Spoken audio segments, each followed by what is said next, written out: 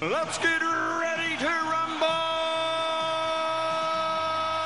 Hello and welcome to Netflix vs. Cinema. Hello to anybody who's watching us on the live stream on Facebook. Welcome to Netflix vs. Cinema. That's right, we're getting all fancy now. My name is Toasted and I am the host of the show. I am based up in a place called Bromsgrove in the West Midlands, just outside of Birmingham. And joining me as always on the Isle of Wight is Sharon Boland. Hello. And Sean Harris. Hello there. Yes. And what we do on this show is we go to the cinema each week and we watch whatever they've actually given us to watch. We rate everything we've seen out of 5. We stay at home and we watch a whole bunch of stuff on TV. If it's a TV series, we watch the whole TV series, watch the whole season, and then we rate that out of 5. And then we weigh them up against each other and see where money has been better spent this week. So this week, with that being the case, shall we go through what we have seen in the cinema and what it is that we're going to be bringing to the chopping block? So Sharon, you want to go first? Yeah, this week I have seen A Man Called Otto. I want to say A Man Called Over, but that is the book. So it's A Man Called Otto. That is the book and the original film of which this is based on. Oh, so but you think you saw something else that we're not going to review this week? I've also seen I Want to Dance with Somebody, which is the Whitney Houston film biopic, but we're going to save that till next week to review. We're going to save that till next week because we think that will probably still be in cinemas as opposed to what we're going to talk about this week. Maybe Holly might see that one. I don't know. Yeah, well, we'll see. We'll see. And Sean, what have you seen in cinemas this week? Okay, well, I saw Till, A Man Called Otto, and Empire of Light at the cinema. And I'm streaming. I've seen All Quiet on the Western Front, which we're going to save, and White Noise. White Noise, which we should be talking about today because we had that on last week and we didn't talk about it last week. So it's time to talk about Adam Driver in the 80s. And I saw Empire of Light as well at the cinema, and I finished watching the first season of a show on Disney Plus that won a bunch of Emmys last year, which is Abbott Elementary. Abbott Elementary. So, cool. That's it. Shall we kick off? And let us start off with, I'm going to say, we're going to kick off with A Man Called Otto in cinema. We usually start off in cinema, that's at once. So, Sharon, can you tell us about A Man Called Otto? A Man Called Otto is a film starring Tom Hanks as the titular character. And he is a man in his sort of, I wouldn't say he's elderly because he's not quite elderly yet, but he's the end of his middle age, as it were. He's coming towards that. He's an older man. Yeah. And you see, when you first meet him, he is finishing work, that he's retiring. So he's coming towards the end of his working life. He's retiring. And you see him planning his own death. He has decided that the day after he retires, he is going to end his life. And then as the film progresses, you see him plan how he meets his death, and also the reasons why he's come to that point. And with that realization of him coming to that point, you interact with him as he meets other people who are family that have sort of moved into his neighborhood next door, and you see through his interaction how life basically resurrects itself. It makes itself known. And how even though he may want to retreat from life and all that it involves, it won't let him go. And so life is not given up on him, even though in many ways he has given up on life. So we meet him in these different points of his life, and it's almost like it's his death and his resurrection. Cool.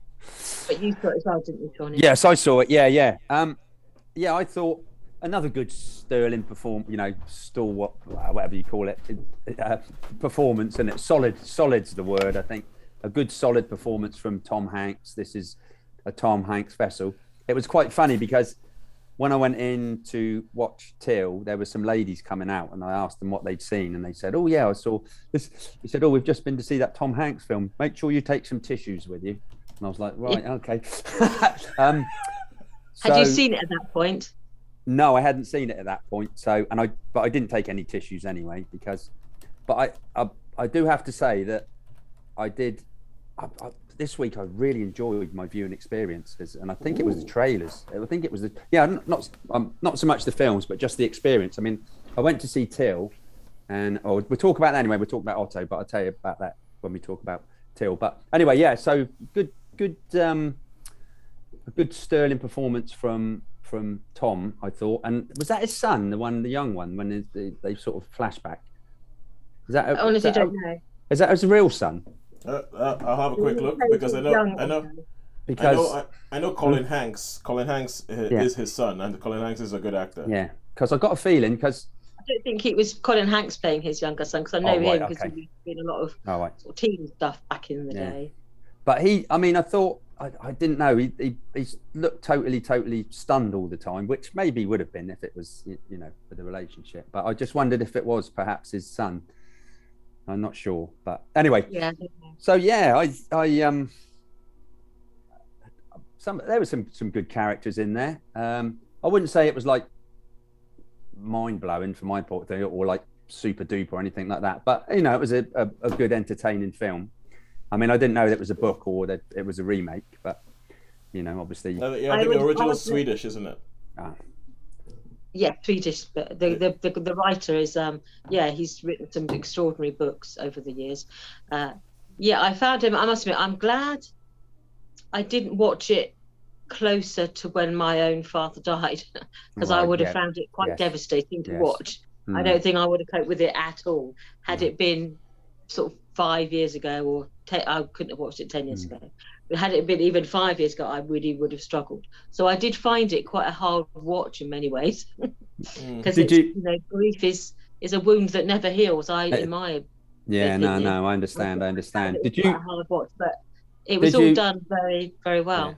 Yeah. Was you convinced by Tom Hanks being like the grumpy sourpuss, or with sort of Yeah, well, you can see how some people do get embittered by life, and then they don't shut down their humanity, but they suppress it to the point of view that most people think they are one-dimensional. They're just grumpy, I think what it sounds to me like Sean is trying to say is he's Tom Hanks. He can't be grumpy. He's too nice. He's Mr. Nice Guy.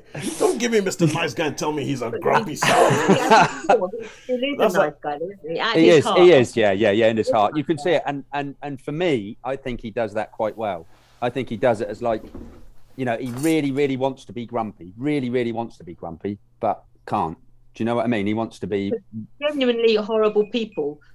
Would not be the ones who look after the street, to make sure the rubbish gets separated, and who make sure the gates get locked. Genuinely grumpy people are not very nice. No. And you can see that he still had a heart there. Yeah. Why would he help his neighbours? Why would he be the neighbourhood guy? He wouldn't be, would he? But why would he have cared for his wife all those years? So you can see that it's a shell, and it took this family that moved in to sort of crack that shell, and to see who he was underneath it. So it was quite a moving film. So how many stars would we give A Man Called Otto?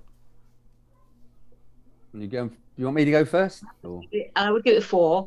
I thought it was well acted, it was well presented, it was it sort of moved me in the right places, I think. I said, I would certainly give it a 4. Yeah. I mean, for me, I would give it a solid 3. Because it's not really, there's not a lot original. For me, it wasn't. There's been similar sort of films before, but it was well acted, and I mean, perhaps you can call me hard-hearted Harry or something. I don't know, but no. And I could see there were a couple of times when I perhaps could have got emotional, but so for me it's a solid 3, a really, really good solid 3, nearly a 4, but a solid 3 for me. I'm just laughing about the fact that you just said it's not really original about a remake. So yeah. Sorry. What I mean is we've seen it before with other. I know. I know exactly what you mean. I just thought it was a funny turn of phrase. All right, cool. So that's A Man Called Otto, and now we go on to Netflix and Friends, and we are going to talk about White Noise. White Noise. This is another film based on a book, and it is a film that I've heard quite a bit about, and because I think this has Adam Driver and Greta Gerwig in it, directed by Noah Baumbach, and Sean, I know you are quite an Adam Driver fan. You quite like some of his stuff. Films. Yeah. So I know that you will watch it and you say, "Oh, what's he doing now?" But from what I heard, this is a film that you need to have your wits about you before you watch. So Indeed, yes. Tell us about White Noise. Okay, White Noise is basically like a family drama about, you know, the family dealing with all the problems that a family deals with. It's like a third marriage, and so you've got 3 children or they've got one the same, and then one child each. So they've obviously got the problems of what a family like that would have. And he's a teacher, and he's at a school, and he's you know he knows a lot about the Second World War and all this stuff, and all the teachers. So and then this accident happens. There's this train crash, and this toxic cloud comes up. So, and it's all like, everybody starts panicking. You've got to leave town. There's the car. Oh, we're making a mistake. There's too many cars trying to get on the road. There's this, that, and the other. Adam Driver's pretty deadpan most of the time, you know, and although like he's, I could have bet good money for that. Yeah. So that's the story, and then it's they're dealing with all the family things. You know, I've forgotten my teddy bear. Oh, I've forgotten. You know, we've got to sleep in the. Yeah. So this film, it's bizarre. Normally, I like strange films. I like the odd quirky sort of thing. And for about the first hour of the film, it's really good. I really got quite I thought, oh, this is good. And then it just went. This is like about 3 films in one, and then it just went totally bizarre and like a revenge flick to do. And even for me that likes all that weird stuff, I'm like, oh, come on. So for me, this is a film of 2 halves. It's like the first half I really enjoyed, and then I was thinking, what the hell is happening here? What's going on? It's like a mishmash of like 3 or 4 movies all going. So is it revenge flick? Is it? And I've got to be honest, after a while it got on my nerves a little bit. So the first half I thought, well, this is good. This is something you'd watch. And then, as I say, it just went into like, oh, he finds out his wife's been taking these drugs and seeing some sort of guru, and he's going to kill the guru, but he ends up taking the drugs and blah, blah, blah. And it's all like pretty bizarre stuff, which generally I like, but I just found it like, what is this? You know, I mean, normally with weird stuff, there is something to it, but to this, there was like nothing to it. Was it a bit too arty? Perhaps? I wouldn't even say it was arty. It just didn't know where it wanted to go or what it wanted to be, or, you know, there wasn't really any art to do with it. The thing is, because I've heard a lot about this book, and this book that it's based on by, I think is an author called Don DeLeo. It's like, apparently, it's one of these books that people have said is one of the great unfilmable novels, because apparently the book is like that and does go all over the place and all that. So, and I've heard a lot about this film that it's kind of like, oh, it goes this. Yeah. And what you said about, there's about 3 different films in there. I've heard that as well about it and all that. So, and that's why I feel like it's like you have to be almost in an experimental frame of mind to watch it. Yes, yeah. And that's part of the reason I haven't watched it, because I've been more like, I want a narrative, all right. I want a beginning, I want a middle, and I want an end. I don't want. No. I've been in that kind of mood, so I've been like, okay, White Noise, I need to be in the right frame of mind, because if not, I'm just gonna think this is a waste of my time. Yeah, waste. So, yeah. You would, I think. I think you would, Toes, and I think you would, Sharon, as well. I think you think, my God, what is this? Okay, so how many stars would you give White Noise? Purely on the fact that I really enjoyed the first hour. Yep. I'll give this a 3. So, but the second half of the film was sort of all over the place and all pretty weird, but just for trying, I'll give it a 3 for giving it a good go. And from what I've heard, and I think obviously the director is the kind of person who is not going to be he's not going to give you nonsense. He's going to have a good go at things. Yes. Right, so that is 3 stars for White Noise. And I would like to answer the first bit of feedback that we've received on our live show. Yes, superfan Nina Remtula, we are bloody live. Hi, Nina. She just sent me a message. That literally says, "You're bloody live! You guys, I can't believe I'm watching you live." Yes, we are live, Nina, for your enjoyment.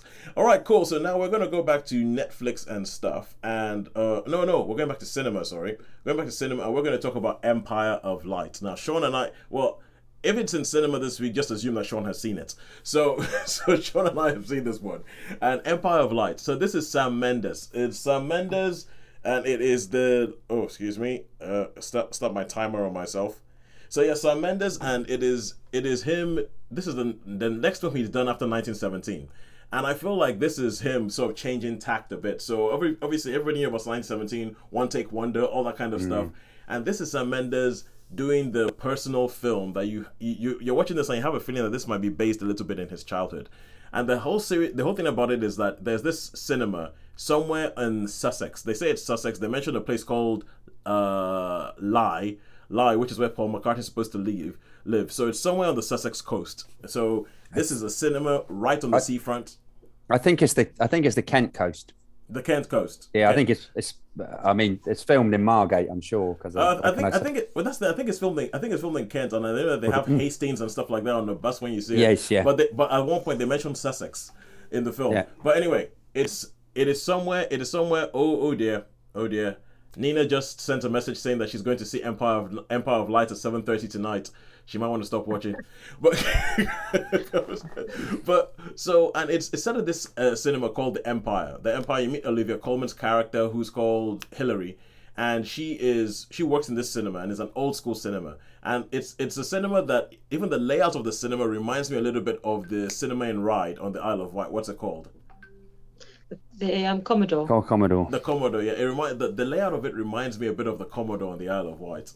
And we just lost a viewer because I said that we're going to talk about this film. But anyway, there's things like it has. The cinema has seen better days because some people are not watching films in cinema anymore. It's the 80s, so there's 2 screens in the cinema that are shut off. There's only 2 screens that are working. I have Toby Jones, who is like the projectionist, and you have Colin Firth, who is the manager of the cinema. And you find out a little bit about her life, that there was stuff that was going on in her past that meant that she's actually on some medication right now. And then this new guy, played by Michael Ward, who is a black guy in the 80s in Margate, who shows up at the cinema and he starts working there. And then something starts off between him and her, and she's having a thing with Colin Firth. And so this film just sort of goes, and I'm not sure what this film is being. I'm not sure whether it's like a slice of life thing, but there's a bit where it seems to be a mental health movie, and then it switches to whether it's going to be a race movie, then it switches to whether it's going to be a film about the magic of cinema, and it has all these sequences in there where it sort of touches on, ooh, magic of cinema, ooh, I'm going to watch a film, and there's bits where it looks like, oh, this is going to try and be Cinema Paradiso, but English, and then there's bits where it goes, oh no, we're going to talk about mental health and how people didn't recognize mental health, especially for women in the 80s, and then, and now here we have a whole bunch of skinheads who are going to walk around the thing and they're going to make it, and this guy's going to, and you're just kind of like, okay, pick a film. It's like, pick a film, because there's some films that try and tackle a lot and bring everything together, and it coalesces, and it comes into this one and you're like, oh wow, okay, yeah, good. But this film ends, and let me put it this way, when the film ends, I'm not sure who the main character is. Because it feels as if like you're starting off and that's supposed to be the main character, and then the film ends and then it's like, wait, now we're following that story? What's going on? What are we doing here? What are you trying to do with this film? And I ended up left with the feeling that this was like a Sunday afternoon ITV movie with a lot of money thrown at it. So you had like, Class A actors, you had great production values, and the thing looked brilliant. But essentially, it's like a Sunday afternoon watching the background thing where, that. Yeah. Anyway, Sean, I don't know what you thought. No, yeah, similar along those lines. I mean, I was hoping it would be more cinema, more to do with the cinema. You're hoping it will be more like Cinema Paradiso, because I know that's where we live. We're cinephiles. That's where we live. Yeah. I mean, because from the trailer, it gives you that. The trailer gave me that thought that, oh, this is going to be, especially because they show more of the Toby Jones bit with the looking at the films and the projectors and all that, and I'm like, because that bit I love. And going through the technicality of how you change the reels from one reel to another. I was watching those scenes, and those scenes when he's in the projection booth, I was thinking about you and Butch. Yeah, me and Butch. I was thinking about you. So was I. Sean has a friend, Butch, who was the projectionist in the cinema in Bournemouth, and used to throw the key down to Sean so that Sean would come join him up in the projection booth, and Sean used to watch a whole bunch of films for free. And we interviewed Butch on the show during lockdown. And I just remember thinking that when I was watching, I was like, oh, Sean's gonna love this bit. Sean's gonna love this bit because it's gonna be like him and Butch. But anyway, carry on. Rest of the film. So I very much agree with you. It was very much, I think it was more of a mental health film than anything else. That's what came out of it. but I do have to say that Olivia Colman acting was. I mean, for me personally, I was especially the drinking bit, especially the drunk bit, to me was spot on. That is how because I mean, I've known a few. I've never been, but I've known a few sort of alcoholic-y type people. Yeah, and they can turn really nasty and be really, really horrible. And I thought that scene was particularly. I really enjoyed that scene. You know the one I mean. You know. Yeah. I know the one. I thought that was. Yeah. I thought. Yep. I can see how that could happen. So yeah, I thought she was absolutely brilliant. I mean, some people don't like Olivia Colman, I know, but she gave me. I mean, I believed. I thought it was a fantastic performance by her. I really do. It was a class performance. Yeah. So is that a bit like some people don't like Stanley Tucci? I don't understand it. No, I know. Yeah. But what's you know the scene where there's like a scene where in the back there's a roller coaster. It's like a fun fair scene. Yeah. You know that bit. I enjoyed that scene. I thought that scene was good. That's what makes me think of where it was and that. So yeah, and I loved the cinema. I thought the cinema was absolutely beautiful. What beautiful cinema! I mean, it's almost as if you could rate the different films. You could rate the mental health movie. You could rate the love of cinema movie, and you could rate the race movie, the problems of being black in the 80s. Black in the 80s, yeah. movie.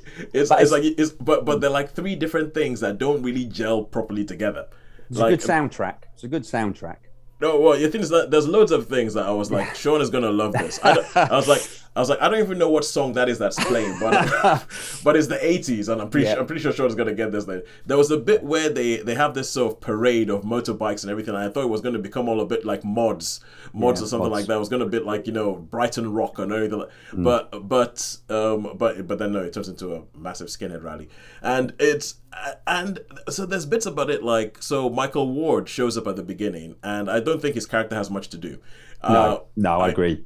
I don't think his character has much to do. His character is just there to sort of like support Olivia Colman's story, and there is this romance that develops between Olivia Colman and Michael Ward, and I'm just kind of like, and it comes out of nowhere. It does. It comes out of nowhere. I don't find it believable. There's like. There is. I just don't understand. Where is this coming from? Yeah, I don't think it would have happened. I don't think that would have happened. To me, it wouldn't. Yeah, but anyway. The thing is, I mean, my problem was that it wasn't believable. It's like, because if you talk about May-December romances, yes. I can handle a May-December romance. I mean, it made me think about a film in which that kind of thing was done brilliantly. Film stars don't die in Liverpool. That was true. Film stars we had Annette Bening and Jamie Bell, and that they nailed that. You believed that romance all the way through. This one, you were like, "What the hell's going on? Why?" Yeah, that's right. It was. I mean, she was really bad, and I also don't think Colin Firth was particularly good in this. He's another one who didn't have much to do. Yeah, he didn't have much to do, but he wasn't particularly, it certainly wasn't Mr. Darcy, Sharon, I'm afraid to say. No. In fact, he looked like he was getting on a bit, wasn't he? Oh, he very much was not Mr. Darcy. He has one particular line. One of his first lines in the film is very much not Mr. Darcy. Yeah, and I will leave that there. But anyway, so if it comes to stars, given this stars, I think I would give it a 3. I mean, because I think it's watchable, but as I said, it's too disjointed for me. Yes. Some of the things that are supposed to be key to the whole central premise of this film, I didn't find believable, and I just didn't get what I feel like if it had picked one of those things, and if it decided we're going all in on the power, on the brilliance of cinema, yes. If it had gone all in on the mental health story, yes. If it had gone all in on the race story, I don't think Sam Mendes is the right person to be telling that story. No. So I'm not sure about that. I'm not sure about that bit.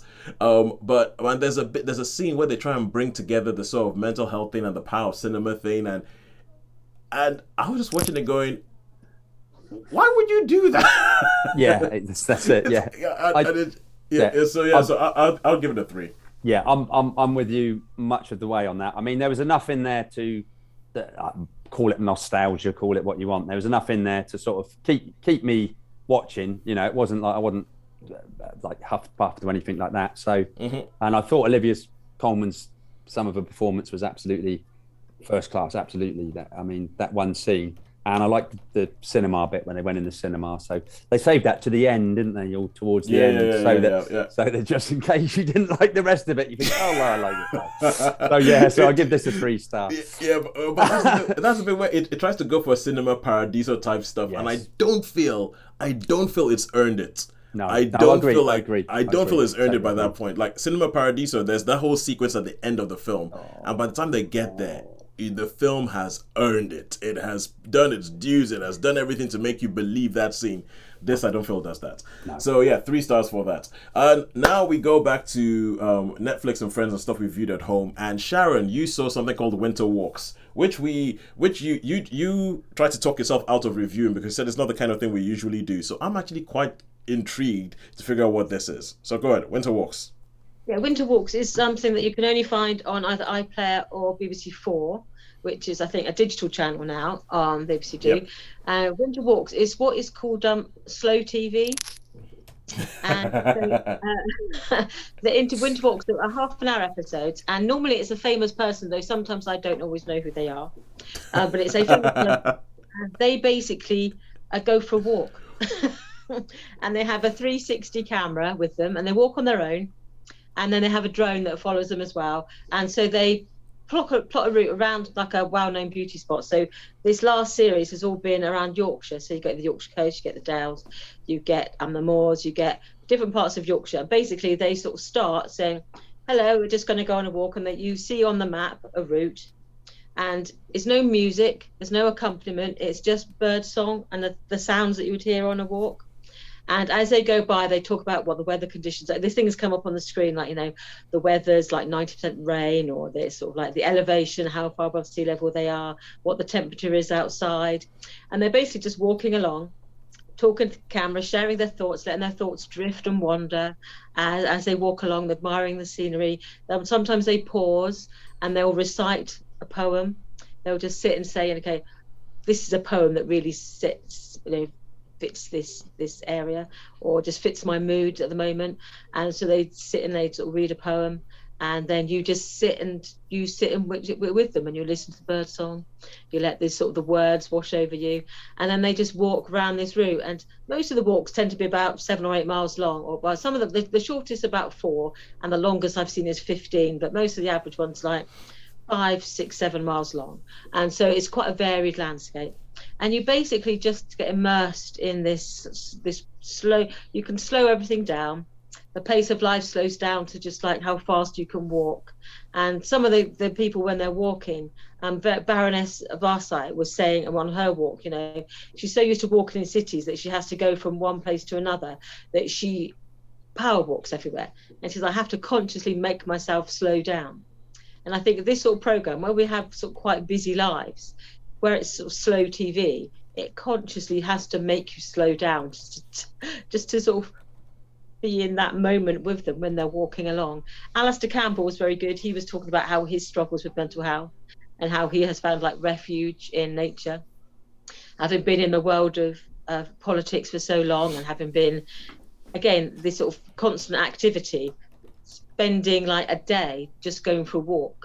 And they film it where they stop, and sometimes when they're walking along, they meet people, and then the names of the people will come up on the screen, and they'll have a chat, and they'll also say, this is the owner of this farm, and they're the 5th generation farm, and they've lived on this, the family have lived in this generation for hundreds of years. And it's a different way of basically spending half an hour of just letting the world slow down to the pace of a gentle walk through the countryside. And it's just the most sort of therapeutic, calming thing you could possibly watch on the television. Well, I'm just going to say, they do a similar thing on the radio. They do like on like, I listen to Radio 4 now. I guess I'm of an age, but they quite often do. They quite often have like generally like about when there's 15 minutes, like it's just a little walk, and they say, "Oh, we're going through this style, and we're going to." And yeah, I can understand what Sharon's saying when she says it can be quite therapeutic, There's actually one that I remember trying to find a podcast once, and I ended up finding this podcast of Claire Balding going for a walk on the Isle of Wight on Tennyson Down. Wow. Yeah, and it sounds like it was the the precursor to this, only like, you know, on the radio where it was cheaper to make. Yes. So and didn't have all the They do summer walks as well, but in that, obviously in the summer, but in the winter time, they do have these winter walks. So often it's rainy, it's blowing a gale, and they're just trumping along. But there's something about, I think, it's the closest thing to television as you could get to going for a walk. Going for a walk yourself. Going for on the the walk. island, we've got beaches, we've got downs, we've got cliffs, we've got, you know, there's woodlands, we've got all sorts of walks that you can go on. And so part of you's thinking like, I'm going to put my boots on, I'm going to go for a walk. And it's just that gets that you get that feeling of just like slowing the world down for half an hour to just, you know, listen to birds song. Yep. It's sounds of the waves, but it's a seaside one. Oh, right. Okay, so cool. So obviously you enjoyed this. This sounds like it's right up your alley. And then I think BBC Four, they're the kind of people who I think they only ever want to try and make quality stuff. I think that's the thing. I think the idea is with BBC Four, you should never watch anything on BBC Four and go, "Oh, that was a bit rubbish, wasn't it?" Yeah, you'd never see like the Foxy Girls of the West Coast or anything like that. the Real Housewives of the Yorkshire Dales. Yeah. There's a crossover. That's something that might come out. There's a crossover. The Real Housewife of the Yorkshire Dales go for a walk. Oh my god, you know it's gonna happen. They're gonna have somebody for one of those. You're talking about all these celebrities you don't recognize. One of them is gonna be somebody for one of those shows very soon. But anyway, how many stars would you give this? Well, it's hard to judge because to me it's almost like the perfect half an hour of television. So you know, I would give it a 5. Cool. To me, it's like half an hour perfection. All right. And there's poetry. I love a bit of poetry, so it's like perfect. So okay. Is there any celebrity you did not know well before this that you're now like, oh, I'm gonna go check out some more of what they've done? There was one guy. I think his name is Nihil, and he's a DJ. And Nihal Athanaike. That's the guy. He's on Radio 5. He's on Radio 5 Live. Yeah. About him, but he had a really good walk, and I thought, oh yeah, it would be interesting to hear a bit more what he had to say because it's quite thoughtful. All right, cool, good stuff. All right, good. So that's Winter Walks, and Nina, who is instead of writing stuff on Facebook and commenting on the actual thing, is just sending me WhatsApp messages as we are recording. She says this Walks program sounds great. So this is great. We're getting live feedback on our reviews. It's kind of like we're like 5 stars, and someone goes, "What? No, there was 1." But, all right, so now it's the most boring thing I've ever seen. I fell asleep. Okay, imagine someone is like, "What are you talking about? Watching it right now? It's a load of tosh." It's slow TV. It's slow TV. Okay, right, and now we go back to cinemas. And Sean, you saw Till. Yes. Till. Now, this is a film that because we were talking about emancipation last week, yes. And I think this is a film that, from what I've heard, has done something that I suggested that I would do if I was making a film like Emancipation. It seems to have done something like, but also it's also one of these films that it doesn't seem to be everywhere, which makes me think that the Isle of Wight might be a more arty cinema than I give it credit for, because I can't find it around me anywhere, but you saw it on the Isle of Wight. I saw it on the Isle of Wight, yes. I saw this on Monday, yeah. Okay, cool. So tell us about Till, because this sounds like it's right up my alley. Okay, so this is the story of an incident that happened. There was a family, a young lad, 14-year-old lad called Emmett Till, that had some cousins down in Mississippi, and he was going to go down there for a bit of a holiday down to Mississippi, and all the way through, his mother is like, really, you can see the angst and the anxiety. She's saying, you be careful down there, you have to talk to these people differently. She gives him the whole speech, you must because this is set during when, the 60s or 60s, yeah.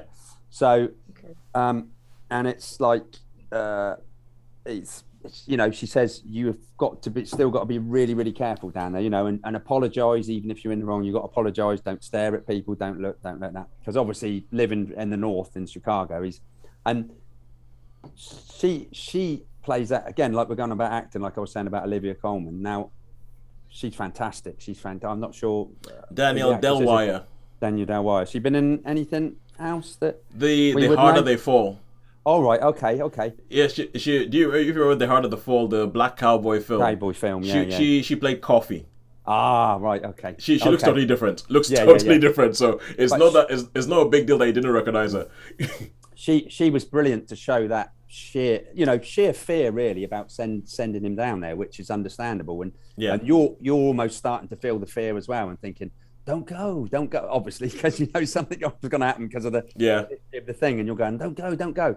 But he does. He goes down with his cousins and stuff, and obviously there's something that happens while he's down there. That obviously he It should ends up with him getting killed. And Ends up ends up with him he- getting killed. he- Yeah, he- yeah. he- Basically, he ends up getting lynched. yeah, he ends up lynched. Yeah. So his mother decides that she's going to go down there, and they're like, no, don't go down there, and all that. And then you get the all the different. That's not the NCP. That's car parks, and is it the NCP? Is it The thing is the NAACP. NAACP? Yeah, The NAACP. Yeah. So they get involved, and they're like saying this, oh, you can make this. This is big publicity. We can. And she's go, I'm only interested in my son. I just my son. I don't want to get involved in any of that stuff. Yeah, she Anyway, doesn't want to become politicized. She doesn't want. She want to politicize it anyway. She goes. She gets the son's body shipped back, and then she says, and it's in pretty bad state. And she says, right, I want this. I want photographs of this. I want this shown. I want people to be made aware. And so there's this court case. There's a court case, and obviously she knows. She walks out towards the end because she knows what the verdict's going to be already. And then she joins the NCAAP to promote it more and more and more. So that's basically the story. Okay, now my thoughts on it were, she's brilliant, really, really, really the first bit, but I think there was a little bit too much of it, and I found myself getting, because there's a scene when she views the body and there's a lot of grief, and I can understand all that, and the people of grief, and obviously there's the family meetings and people saying sorry and all stuff like that, but I just found that brilliant acting, but can we have some sort of a little bit more action than, there's a lot of sitting around and weeping and wailing and crying, and the family's coming round, and it's very much like that. And there's not a lot of time spent on the court case. So yeah, again, this was a little bit too long for me. I think this was a little bit too long. I think they could have hurried it up a little bit more, if you know what I mean. Yeah. Brilliant acting. I'm not going to knock it. The acting was first class. Yeah.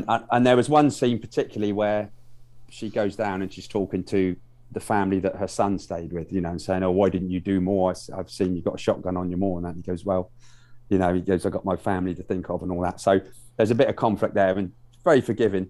But yeah, it's just a little bit too long for me, a little bit too much spent on the grief. It was like hours of grief. So, and it's like, okay, yes, you can act. It's brilliant. But can we just move on with this rather than just seeing wailing? Yeah. So on the whole, yeah, I thought it was pretty good. I think you might enjoy it. It's one of the few films where I think, like, I've watched a lot of these revisionist things. I guess I was hoping it to be a little bit more like perhaps Mississippi Burning, perhaps a little bit like that, but it was more to do with the politics and the grief. I mean, a good story, and it's good that it's been recognised after all these years. Yeah, well, the thing with this film is that the way this film is being told, and what I can hear about the way this film is being told, it's right up my, because I was talking about emancipation and how Yes. I am so overseeing brutalization of black people on screen. I think if you tell me that this is a film that's all like, oh yeah, almost luxuriates and spends loads of time watching black people getting beaten up, it's enough for me to not watch the film at the moment. Yeah. And I hear that for one of the key things I hear about this film is that they don't actually show.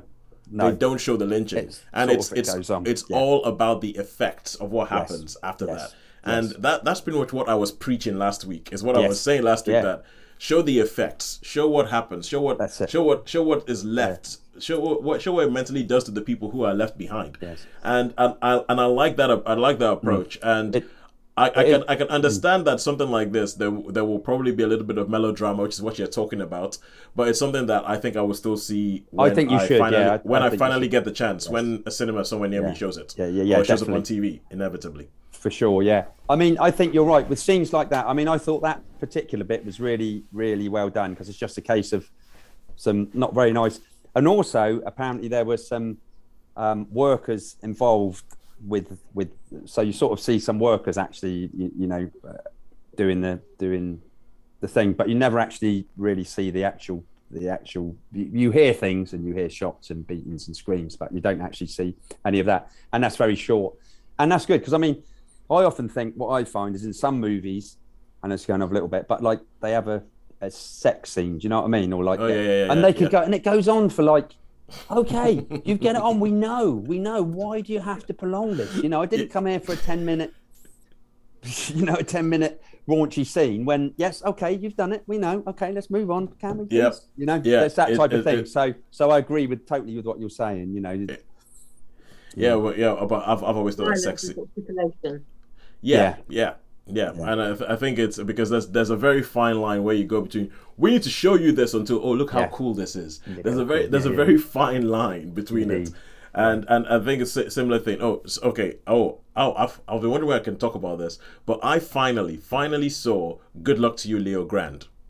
Oh right, okay. Yeah, okay. I finally saw it because I couldn't find it in any cinema near me while it was in cinemas, and I've been waiting for it to come on a streaming service that's free. So it's now on Amazon Prime. So I finally saw it this week with my wife, and it's and when you talk about sex scenes, and you talk about sex scenes and like going on for ages and like why are we watching this? Now that is a film that does it brilliantly. That is a film that does it. That like everything that's enough for me, like okay, that is there for a reason. That's actually quite true, and it isn't just sort of like gratuitous or anything like that. But I really like that film. That film is I really wanted to watch it, and I was not disappointed. But anyway, we'll move on because we have other things to talk about. Yeah. Do you want my star rating? Yes. I didn't get your star rating. Let's get a star rating. Okay. This would have been a 4 but it was just a little bit too long, and I found myself wanting it to hurry up a bit. So this will be a solid 3 again. This will be a solid 3 for me. Cool. No, but I think Daniel Deadwyler is in talks for acting awards and stuff like that, which I am all for. Yes, definitely. Yeah. And I just realized. It seems like we've done it. Like we started off with the films made up in the 80s to begin with, and the first two films and the last two films to talk about are films starring black women, or even I think created possibly by black people. This is the black section. So this is a show on Disney Plus called Abbott Elementary, and it is a comedy series set in a Philadelphia high school. It's set in a Philadelphia high school. So the whole idea is that you have these teachers and they are trying to work against a system that is underfunded and all that kind of stuff. And this is done very much in the style of The Office. So in the first episode, they let you know that there's a documentary crew that the principal who is entirely incompetent and got her job as the principal through nefarious means, not by being a good teacher at all. So she has gotten this documentary crew to come into the school and follow everybody around, and you're watching what the documentary crew films. But the reason she got them in is not because she wants to showcase the school or anything, it's because she wants to be famous. She's that kind of person. She's always on TikTok, all that. And you get to meet all these different teachers. And you have the really earnest teacher, who is the Janelle Teagues, who is played by Quinta Brunson, who also created the show. And she is pretty much the main character. You have James Tyler Williams, who is from Everybody Hates Chris, if you ever saw that show. And I always find it difficult. Reviewing comedies, and I've said this over and over again, reviewing comedies without just trying to sort of do a bad version of the best jokes in the show. And so what I end up talking about, I just had to, and I think I've decided that for a comedy to work, you need a good cast of characters who play well together. And this show has that, especially even when they bring the kids in, because obviously they're in the school and they bring the kids in. And we finished watching it last night, and there was one particular line that had us in stitches, had me and my wife in stitches. When you're laughing so hard that you can't actually hear the next couple of lines, I have to stop it and rewind it because we're missing too much. That was too funny a line. And I think that they just keep coming up with these situations with the teachers and the kids and all that kind of stuff, and the school. And I think the character of Ava Coleman, who is the principal, she is played by Janelle James, an actress called Janelle James. And I like, you know, when you see a character and you're like, I would hate to hang around this character in real life. If this was a real person, I would want to be wherever was furthest away from this person. But because it's somebody else's pain and it's not real and it's on TV, I love this character. And I think she is brilliant. She like rules every scene she's in. You know, when someone walks into a scene and you go, all right, this is Ava's scene now. Everything is about her. Even if it isn't about her, this is now her scene. And they use the fact that they have like like, you know, when they have these sort of interview sequences where they go and they get interviewed, a bit like The Office, like they get interviewed talking to the camera. But they use the side eye looks to the camera they use them brilliantly in this show. Like there's just bits where a character will just come in and the look they'll give will be so that character, so that moment, so that right, and they create this world that you just kind of go, you know what, great. So it won quite a few Emmys last year. It won quite a few Emmys last year. And I think it is deserving of all of them. And I would say go watch it. If you don't like that kind of Office style of filming where they film people and it looks like it's supposed to be a mockumentary and there's someone talking to camera, you might not like it. But I think it's really, really funny. I think it's really, really good. I think it has a brilliant cast of characters. And yeah, I would recommend it heartily. I would give it a 4 out of 5. Cool. So that is it. And if there's no questions about Elementary, no, nope. I think that sounds pretty good. Cool. I will fire on. And also for people of a certain age who watched Moesha, whatever channel that was on. I think was it Bravo? I think Moesha was on Bravo, either Bravo or Nickelodeon. Yeah, there's an actress who I haven't seen in ages, and she was in Moesha playing Brandy's mom, and seeing her back on screen was like, oh. So, but if you know what I'm talking about, and if you had a similar thing, and if even when I say the words Moesha, you know what I'm talking about, you're my kind of people. You're of a certain age. You're of a certain age when that was one of the only few shows with black people on it on TV. All right, cool. So I think that's it, and all that is left for us to do is to figure out who has won this week. I think it's probably quite convincingly Netflix, I would think, and the streaming, home viewing. Yes, it is. It is. But that is not to say that cinema was bad, because cinema did not drop below a 3. So and like Sean, as you were saying earlier that you enjoyed your viewing experiences this week. They had really, really good viewing experiences this week. And I don't think anything was bad this week. So all in all, the real winner was us. It was. It was us. The power was in us all along. It's Netflix this week, but quite frankly, nothing's bad. Nothing was bad. So, but before we go, Sharon, I have to give you some feedback, and I think you thought I was going to talk about this when I said I had finally finished watching. I finally got to watch. So yeah, I saw in the week that you'd actually given in. No. This is not about giving in. It's about being.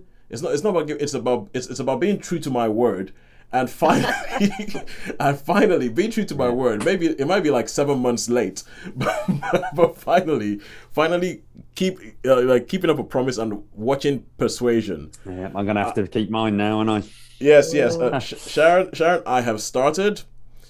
I am working my way through. You can do it one go.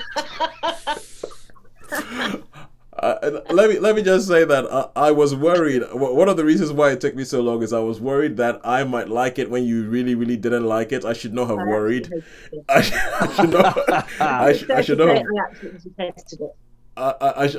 have worried. I should not have worried whatsoever. I am currently at a scene that infuriates the life out of you. If you can guess what scene I am. It involves a tree. Somebody behind. It involves a tree. Somebody behind a tree, and. I don't know the scene you mean.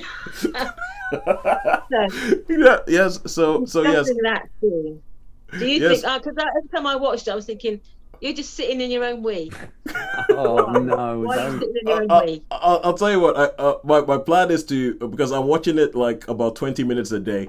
So so the idea is that by next week I should have finished it. By next week I should have finished it, and then I'll give you my full debrief. Okay. But rest be sure I'm making notes as I'm going along because I'm like, oh my god, no. No resemblance to Jane Austen. The- What are you thinking? People reading stuff. I think in our WhatsApp group, you got my initial thoughts about the opening of the film, but I'm making notes as we're going along. So hopefully by next week I would have finished watching it, and I can give you what? You'll go. Oh, Sean. Yeah. Okay, Sean. I think that was Sharon saying that you need to watch it. I do need to watch it. I was just thinking that. I was thinking, where is it? Where can I watch this? It's on Netflix. Okay. I should do that then. I should do that probably tonight. I'll probably give it a go. When we finish. Well, I'll make myself a cup of coffee. I'm going to go. Yeah. And I never have to watch it again. Don't worry. I should take a photo of watching it so that Don't worry, Sharon. and I'll come back. I might. You never know. You never know. I might enjoy it. You never know. Stranger Sharon, things have all I can say is your misery has company coming in. Your misery has company coming. So I'm not sure if we said this, but we're talking about Persuasion, and if you go into our Netflix or YouTube channel, you can just look for the YouTube channel and look for Persuasion, and look for Persuasion and see Sharon go on a rant about, like, I think it was about a 20-minute rant about this film. It's one of our most viewed videos, and then go watch the film and tell us what you thought. But anyway, until next week when we shall eventually finish watching Persuasion, and because there doesn't seem to be much in cinema, we'll have more space to talk about it. Again, I can't believe this is like the film we talked about the most in the last year. I can't believe how much we've talked about this film. But yes, it's a goodbye from me. And it's a goodbye from me. Goodbye from me. Yes, well, look, thank you for joining us. Thank you for joining us if you joined us live, and we'll see you next week. Give us 5 stars. Go ahead. Go to podcasting and just say, yeah, these guys are all right. Give them 5 stars and tell all your friends. But thank you. Thank you very much. Bye.